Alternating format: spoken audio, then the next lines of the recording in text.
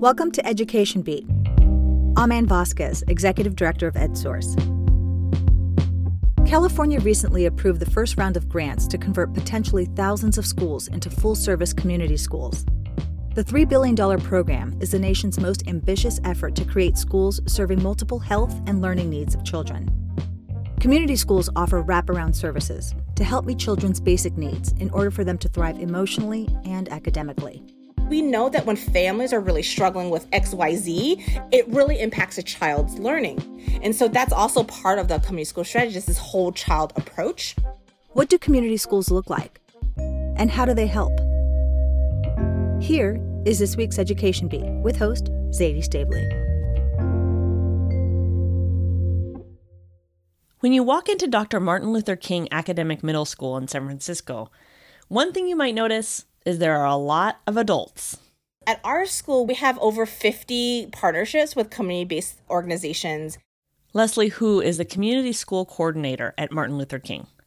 We have a partner who is co-teaching health education inside our science class. We have artists and residents coming in and doing arts integration into math and into social studies classes and English. We have a lot of people that come in and possibly do mental health services. For example, like a case manager who will help goal set with kids and help them get to sort of where they need to go.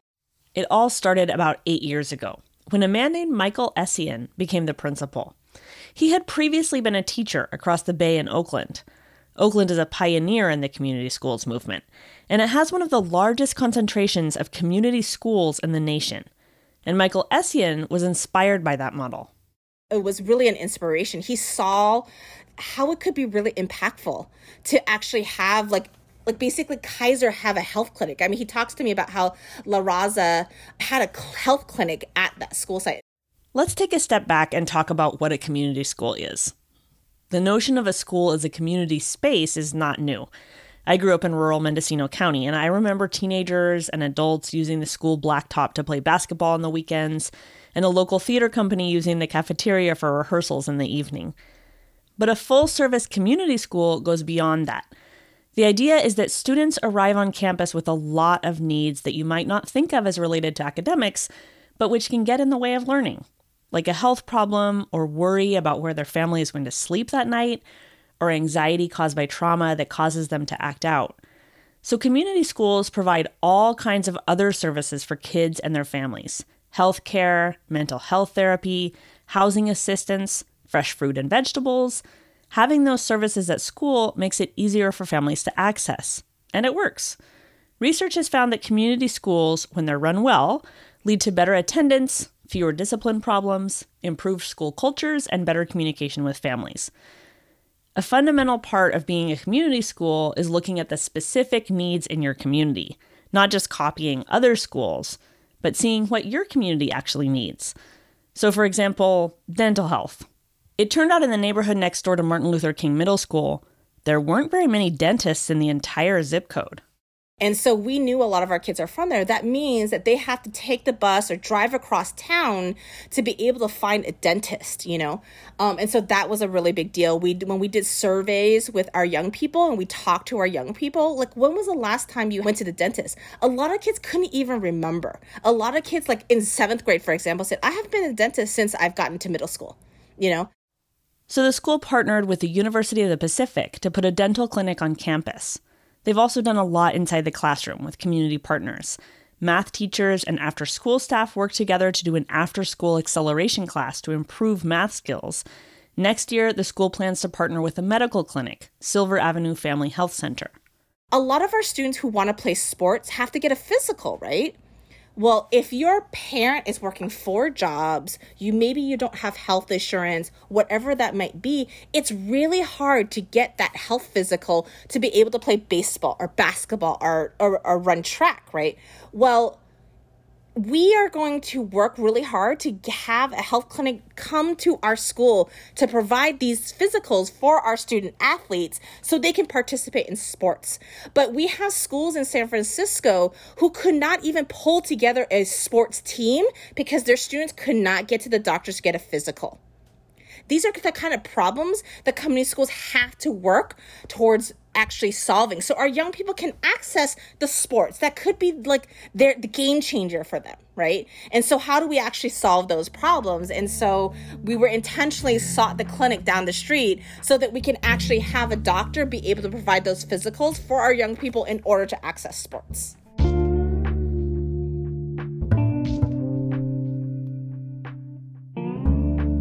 This is Education Beat, getting to the heart of California schools. I'm Zadie Stavely. This week, schools made for and by the community.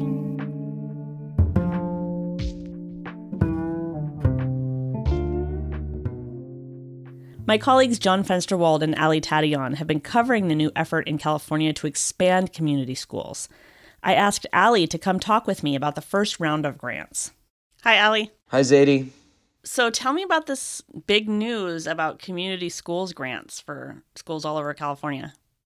Yeah, well, this month, the State Board of Education approved $635 million in planning and implementation grants for 265 school districts, county offices of education, and charter schools in low-income areas to transition to full-service community schools.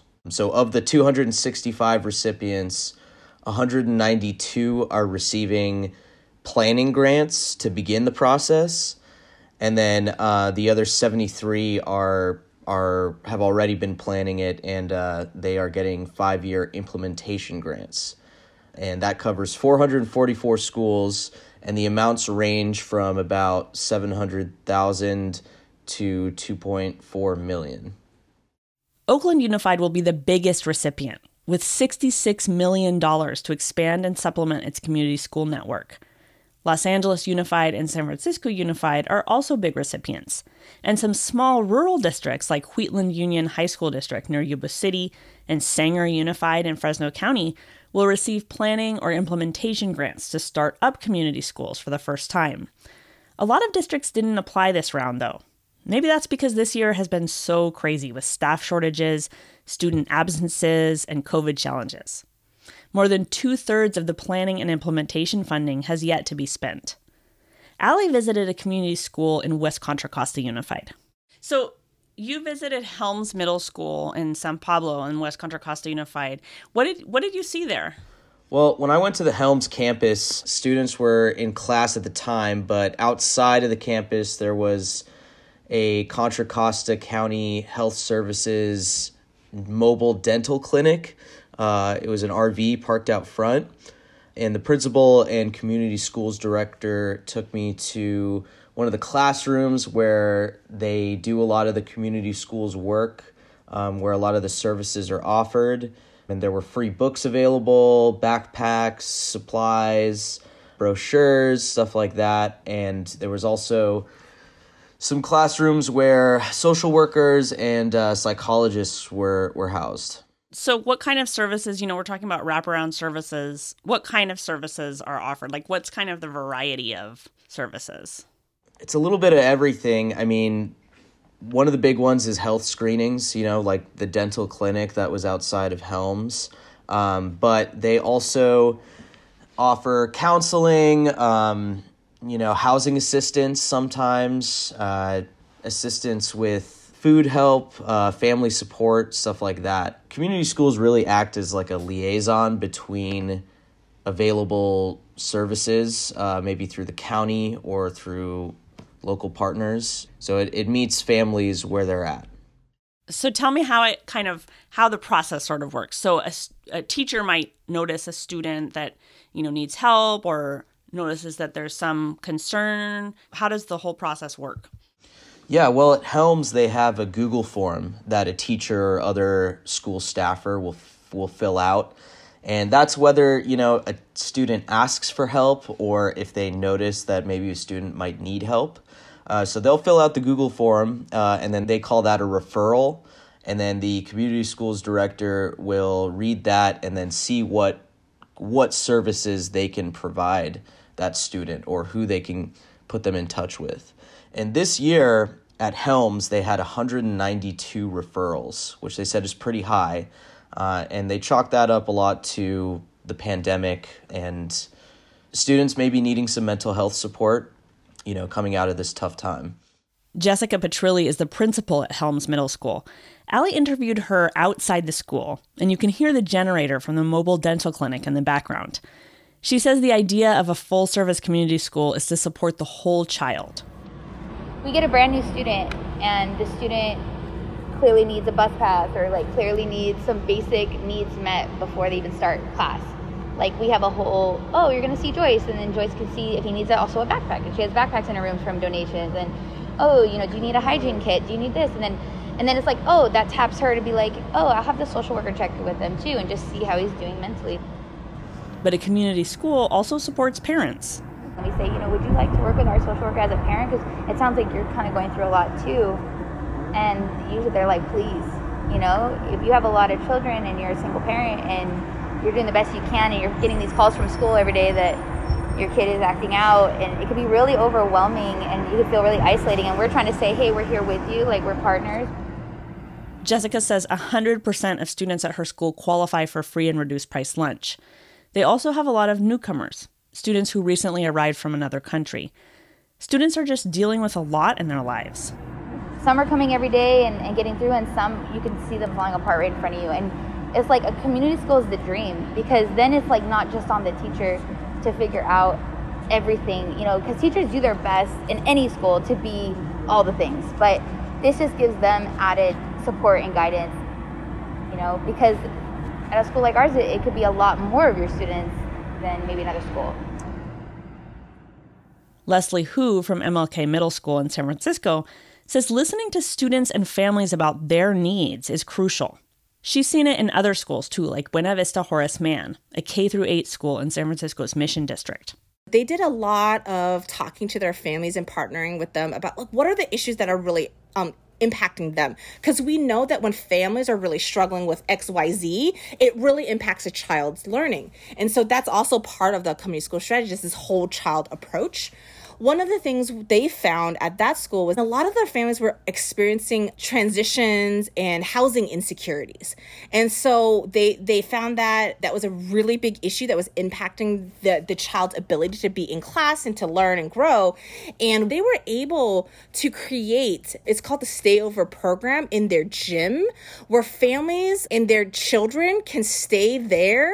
We think that it's probably one of the first and only shelters that are for unhoused families happening in the country, right? And that was really intentional. They were able to listen to families, look at that, and then be able to have hundreds of people benefit from this service. There is a lot of support for funding community schools in California. But some do worry that schools need more oversight to make sure they're actually spending the money on new efforts to provide new services and not, say, law enforcement. A coalition of nonprofit organizations, the California Partnership for the Future of Learning, wants the state to prohibit using community school funding to staff police and safety officers. They're also calling for lawmakers to require districts and charter schools that get these community schools grants to report and publicly present to parents and to the rest of the community every year on their progress. And they want an annual evaluation, backed by data, on whether the practices are actually working. Allie, what does the research actually say about how community schools help, what the outcomes are? What does the research say about how they're helpful? I think one of the main things that I've seen, and this was in a 2017 report from the Learning Policy Institute, is that community schools can lead to increased trust between parents, staff, and students. And that increased trust has led to reduced absenteeism, improved academic outcomes, and generally more positive school climate. And that's according to the students. Leslie Hu says Martin Luther King Jr. Middle School saw a huge decrease in suspensions since they became a community school, and better scores on academic tests, too. We actually have seen actual data that has indicated to us that young people are thriving and growing in ways that we have not seen before becoming a community school. And so that's been really amazing. And it's just and another thing is our teacher turnover rate has completely changed. I mean, this year's different again, but when I got here, there was a 30% turnover rate with teachers. That is nuts, considering we only have about 45 staff members, right? but we had a 30% increase to 4% turnover rate. The challenge of this model is that it costs money. And Leslie says it's great to have more stability with the new community schools grant. She says the school has new plans for next year.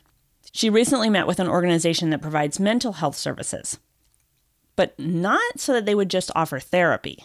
We actually believe that well-being and connection and healing can happen in the classroom. That's actually the very crux of trauma-informed practices in school, right? Like to have it be healing-centered practices.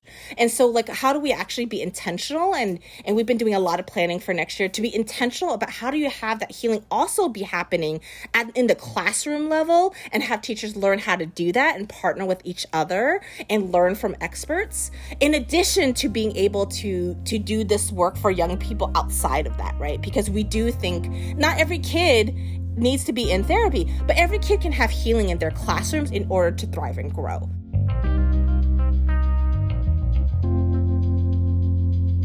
Thank you for listening to this week's episode of Education Beat, Getting to the Heart of California Schools, a production of EdSource. You can find our stories about community schools at edsource.org. Our producer is Kobe McDonald. Special thanks to our guests, Leslie Hu and Ali Tadion, and to Jessica Petrilli. Also a big thanks to John Fensterwald, and our director, Ann Vasquez. Our theme music is from Blue Dot Sessions. This episode was brought to you by the Chamberlain Education Foundation. I'm Zadie Stavely. Join me next week, and subscribe so you won't miss an episode.